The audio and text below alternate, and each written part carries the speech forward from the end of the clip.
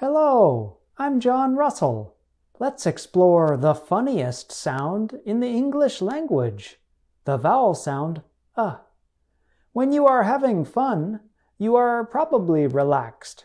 That's important to remember because relaxation will help you make the sound. When you make the sound, your lips should be relaxed and slightly apart. Your tongue should also be relaxed and in a middle position in your mouth.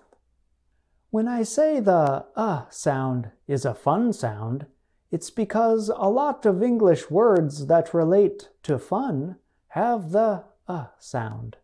Fun, summer, love, drunk. The sound has a few common spelling patterns. The letter U, as in but, fun, summer.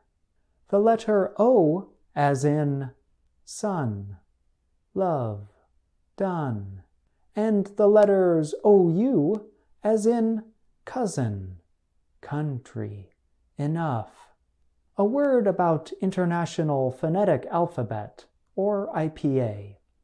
Sometimes you will see this symbol, and sometimes you will see this symbol. Don't worry about the difference just yet. I'll talk about that in a later video. For now, go practice the sound, and don't forget to have fun. Keep up the good work.